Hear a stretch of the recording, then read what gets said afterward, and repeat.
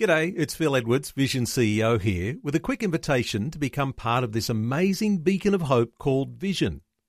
Together we can put our love into action to help people of all kinds build or rebuild their lives on the truth of God. Please consider the part you can play during our upcoming Visionathon appeal, remembering that it's your support that makes Vision possible, including this podcast.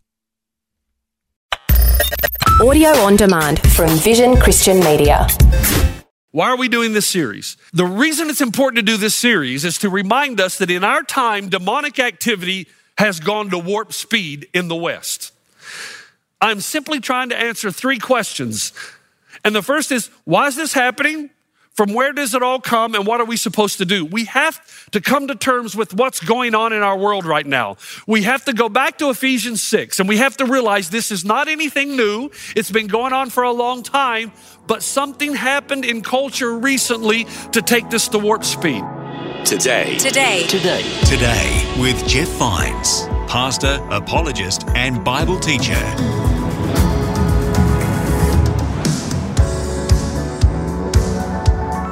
Hello, my name is Bill and welcome to Today with Jeff Vines. This week, Pastor Jeff begins a new series about being under the influence of culture and the influence of evil.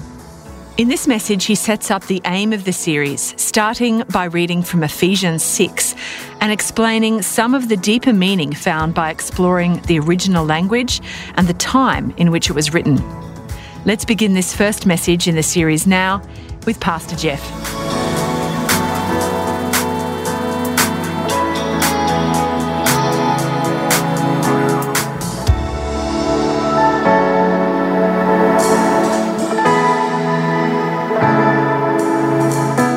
This weekend, we began a new series called Under the Influence, and this series is especially powerful because of where we find ourselves in culture at the moment.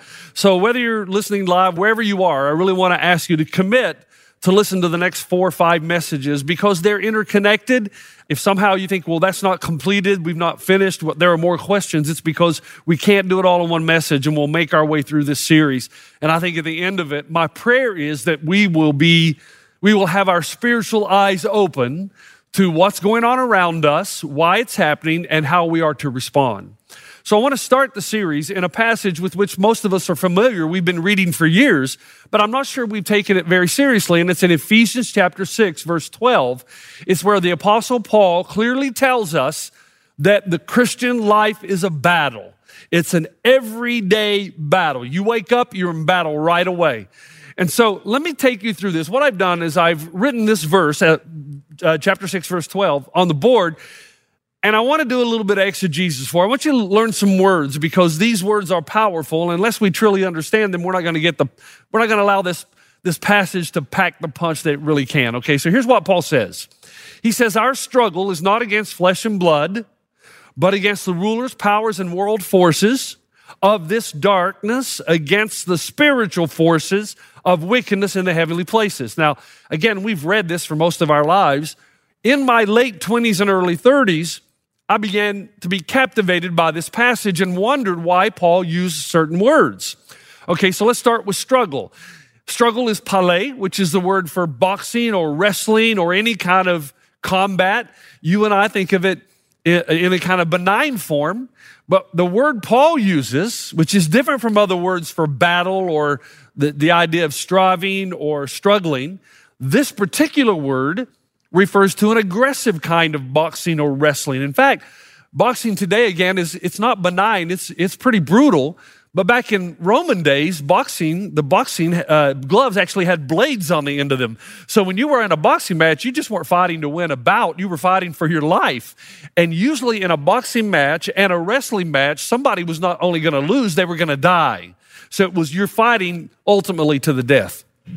So this struggle is intense. We're fighting for our lives. It's not against flesh and blood. So he uses Jaime and he uses Sarka. These are two words when used together. It's meant to separate what is in the celestial, what is up there that can't be seen, from the terrestrial, what is material, what can be seen. So he says this struggle, this battle for life and death is not fought in flesh and blood. It's not hand-to-hand combat, physically speaking, but against, and then he mentions three things. Now, again, earlier on, I just passed over them. Then I began to see what he was actually doing by choosing these specific words. Rulers, powers, and world forces.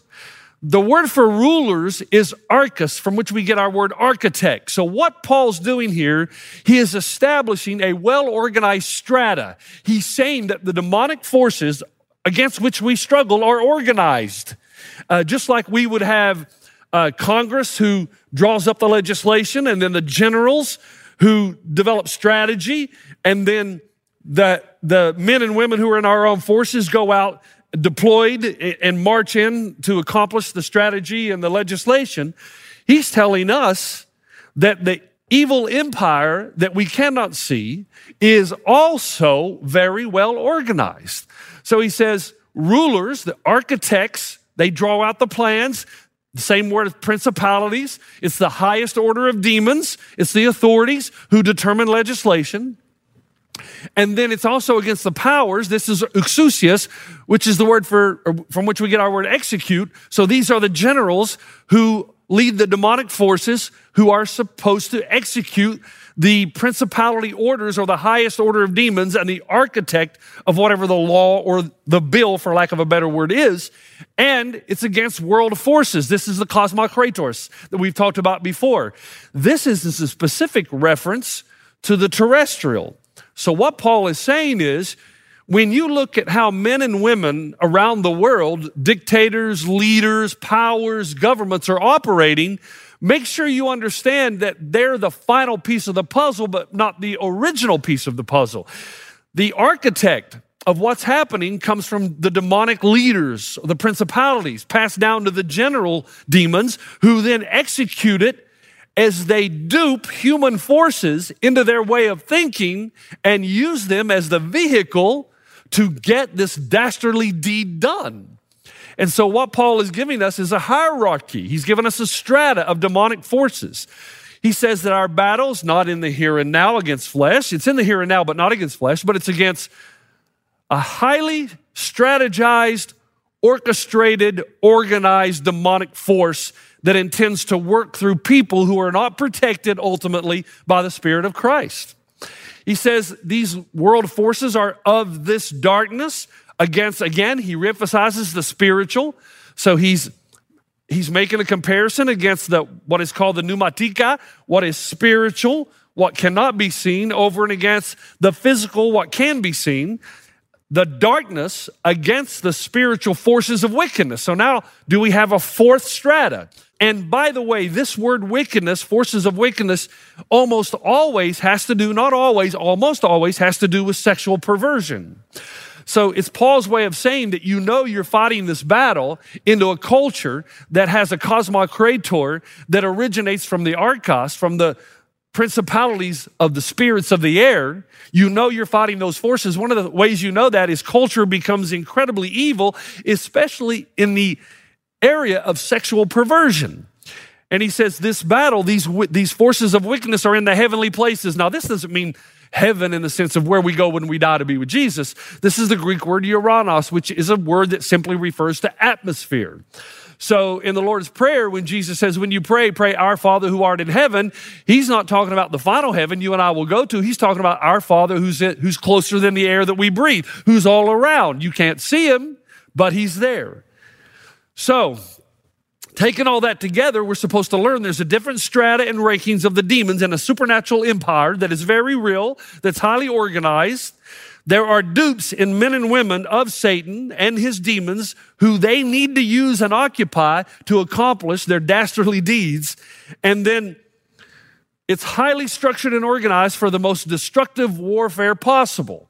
So just in this one verse, Paul is trying to tell us the battle is real. It's every day. There are forces around you that are unseen. They are highly structured. They are highly organized. And they need, so to speak, a host through whom to work to accomplish what they're trying to accomplish, which is ultimately the defeat of everything that is good and righteousness and righteous, and ultimately to take people away from God. So we learn 4 quick things. Number 1, the unseen impacts the seen.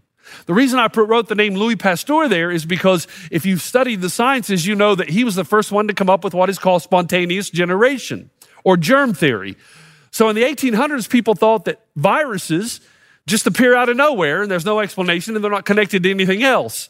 Louis Pasteur came along and said, no, that's not true. There are millions of germs everywhere that land on your food, that land on your body, that land here and there that you can't see, that impacts and determines the physical world.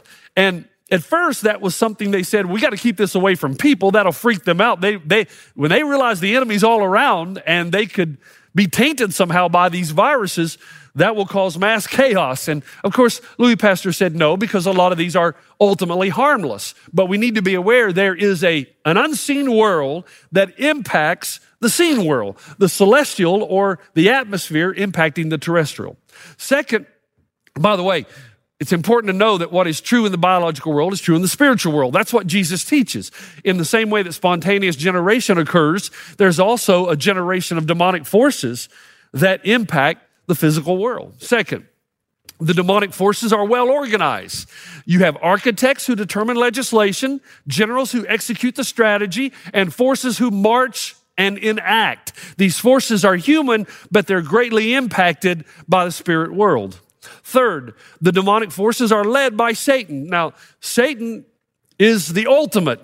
He's like the president, okay, of this demonic world.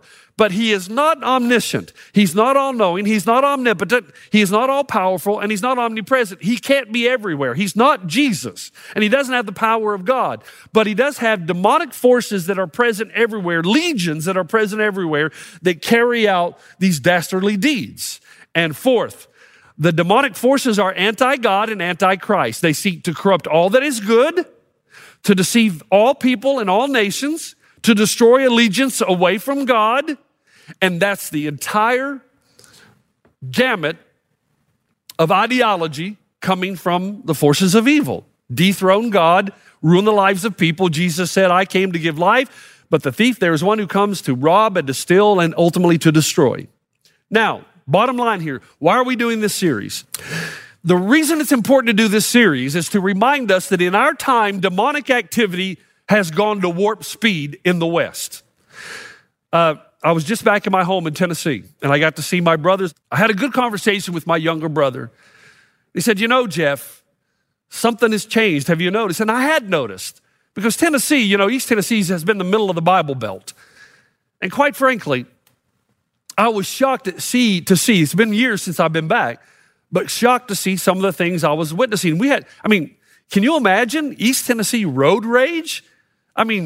People were cutting each other off. We're not talking about the traffic that we have here in LA, and yet there was so much rage all around me of people pulling in, people honking their horns. There seemed to be just a culture or an overarching sense of anger that I did not notice and had not noticed before. There's also vulgarity. I was not used to having people behind the counter at restaurants and public places cursing so much and profanity. And it's just like language has gone to a different level in East Tennessee, something you wouldn't have seen 10, 15, 20 years ago. I'm not trying to glorify the past, folks. I'm simply saying things are moving rapidly. They are changing. I noticed an intense degree of anger and frustration and bitterness and rage and hopelessness, fear, especially among the next generation, a sense of hopelessness, a rise in immorality, pornography is off the charts in East Tennessee now, adultery, debauchery everywhere. In fact, I went downtown Johnson City. Used to be a very nice place, a pleasant place to go for coffee, for a restaurant, for walking in the parks and the fountains. It's totally changed now. We're not talking about San Francisco or Portland. We're talking about a city in the Midwest, in the middle of the Bible Belt, has become drug infested, filled with prostitution. It just seems like you can feel this incredible, corrupt, evil cloud hanging over the city. It was scary, it was frightening, but at the same time, it was so disappointing. This series that we're doing right now, I'm simply trying to answer 3 questions. And the first is, why is this happening? From where does it all come and what are we supposed to do? We have to come to terms with what's going on in our world right now. We have to go back to Ephesians 6 and we have to realize this is not anything new. It's been going on for a long time, but something happened in culture recently to take this to warp speed. So let's answer the first question quickly. We don't have time to go through the whole thing this weekend. We're going to set the stage. Why is this happening? The answer is simple in some respects. Because the Judeo-Christian values that had caused the West to prosper have slowly been eradicated, thus removing the blessings that are associated with them. For the last 2,000 years, the Jesus movement had infiltrated much of the Western world and has brought with it an economic flourishing and a pushing back of demonic forces. These demonic forces are real, but they have no chance.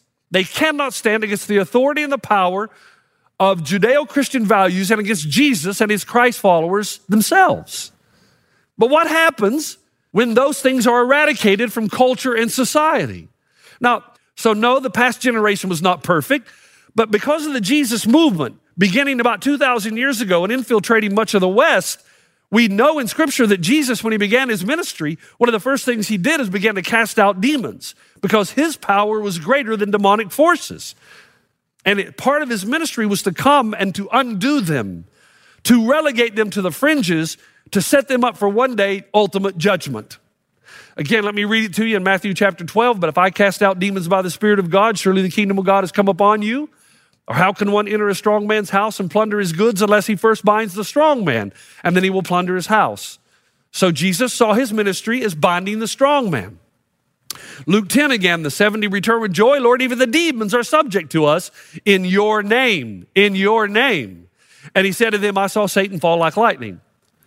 So with the Jesus movement 2,000 years ago, if you go back and look at all of history before Christ, you're going to see a dramatic change in the West as the gospel started to penetrate every culture, as it made its way through Asia, Asia Minor, as Paul in his missionary journeys, culture began to change. There's no doubt about that. It's an historical reality.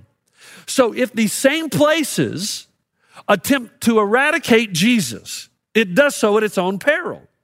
That means the demonic forces that have been relegated to the fringes can now come back in and take center stage. That means that the rulers and the powers and the principalities can return, that the walls will have been broken down and the armies now are free to march back in. I want to read to you something that Jesus taught in Matthew 12. Here's what he said in verse 43. When an impure spirit comes out of a person, it goes through arid places seeking rest and does not find it. Then it says, I will return to the house I left. When it arrives, it finds the house unoccupied, swept clean, and put in order. Then it goes and takes with it 7 other spirits more wicked than itself. And they go in and live there. And the final condition of that person is worse than the first. That is how it will be with this wicked generation. So if you see what Jesus is saying, and this is Jesus talking, it is not enough to cast out the spirits. The house, the vessel, the nation, the generation must be occupied by something else. And 2,000 years ago, Jesus leaves his home in heaven. He overpowers the demonic forces, defeats sin and death once and for all.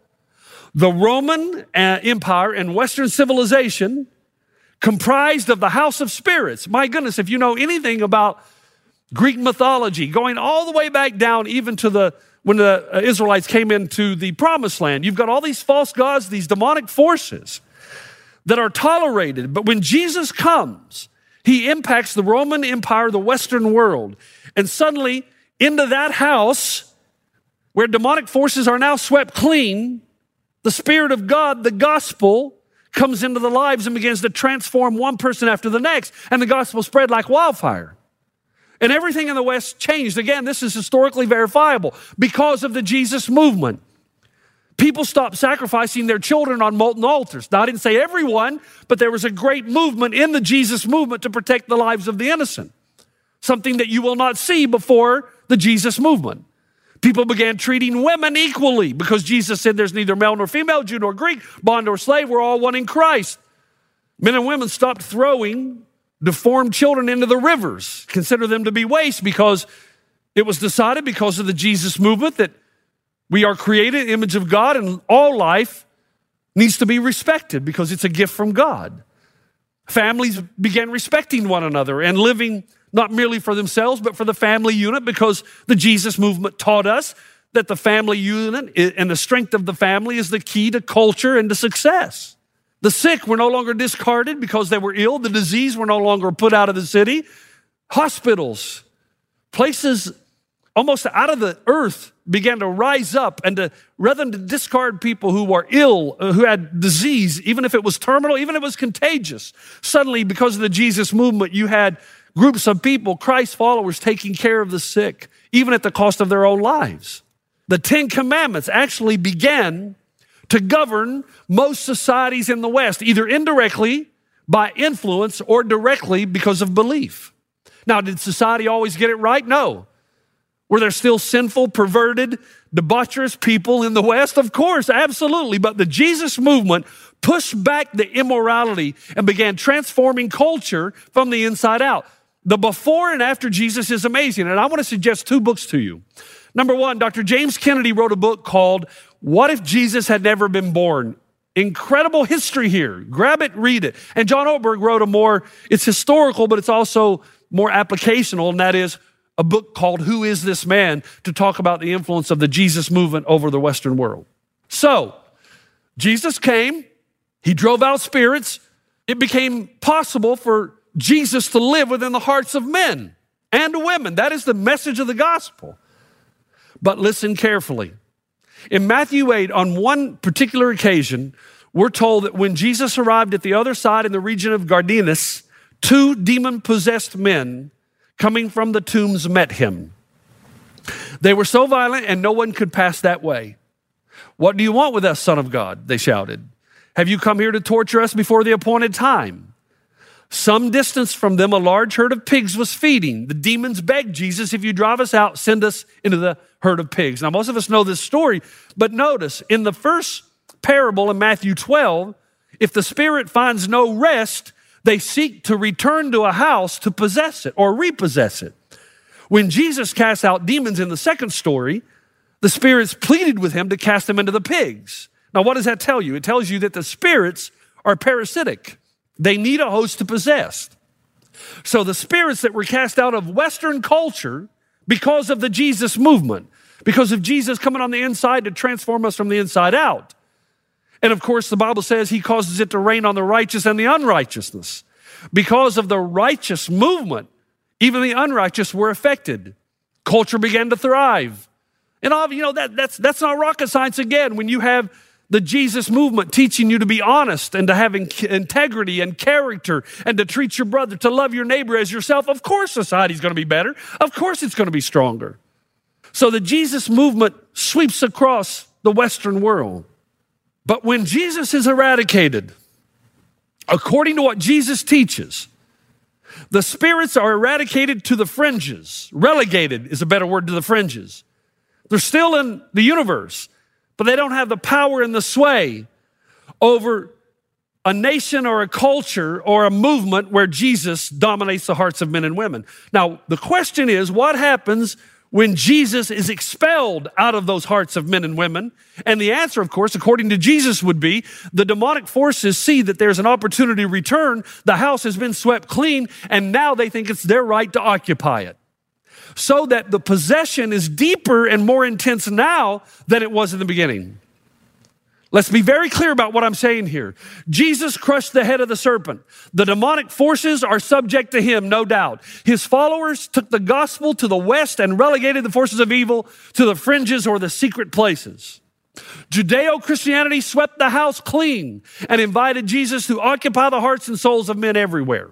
However, since the turn of the last century, the Jesus movement has been attacked on every side. You've been listening to Today with Jeff Vines. Thanks for joining us. Next time, we'll bring you the rest of this message from Pastor Jeff. Let's be very clear about what I'm saying here. Jesus crushed the head of the serpent. The demonic forces are subject to him, no doubt. His followers took the gospel to the west and relegated the forces of evil to the fringes or the secret places. Judeo-Christianity swept the house clean and invited Jesus to occupy the hearts and souls of men everywhere. You can listen to more messages like this. Just search for Today with Jeff Vines wherever you get your podcasts. You make me wanna dance and sing with every single breath I breathe. I will bring this offering. You are my wonder. You with the wonder. Today with Jeff Vines. Thanks for taking time to listen to this audio on demand from Vision Christian Media. To find out more about us, go to vision.org.au.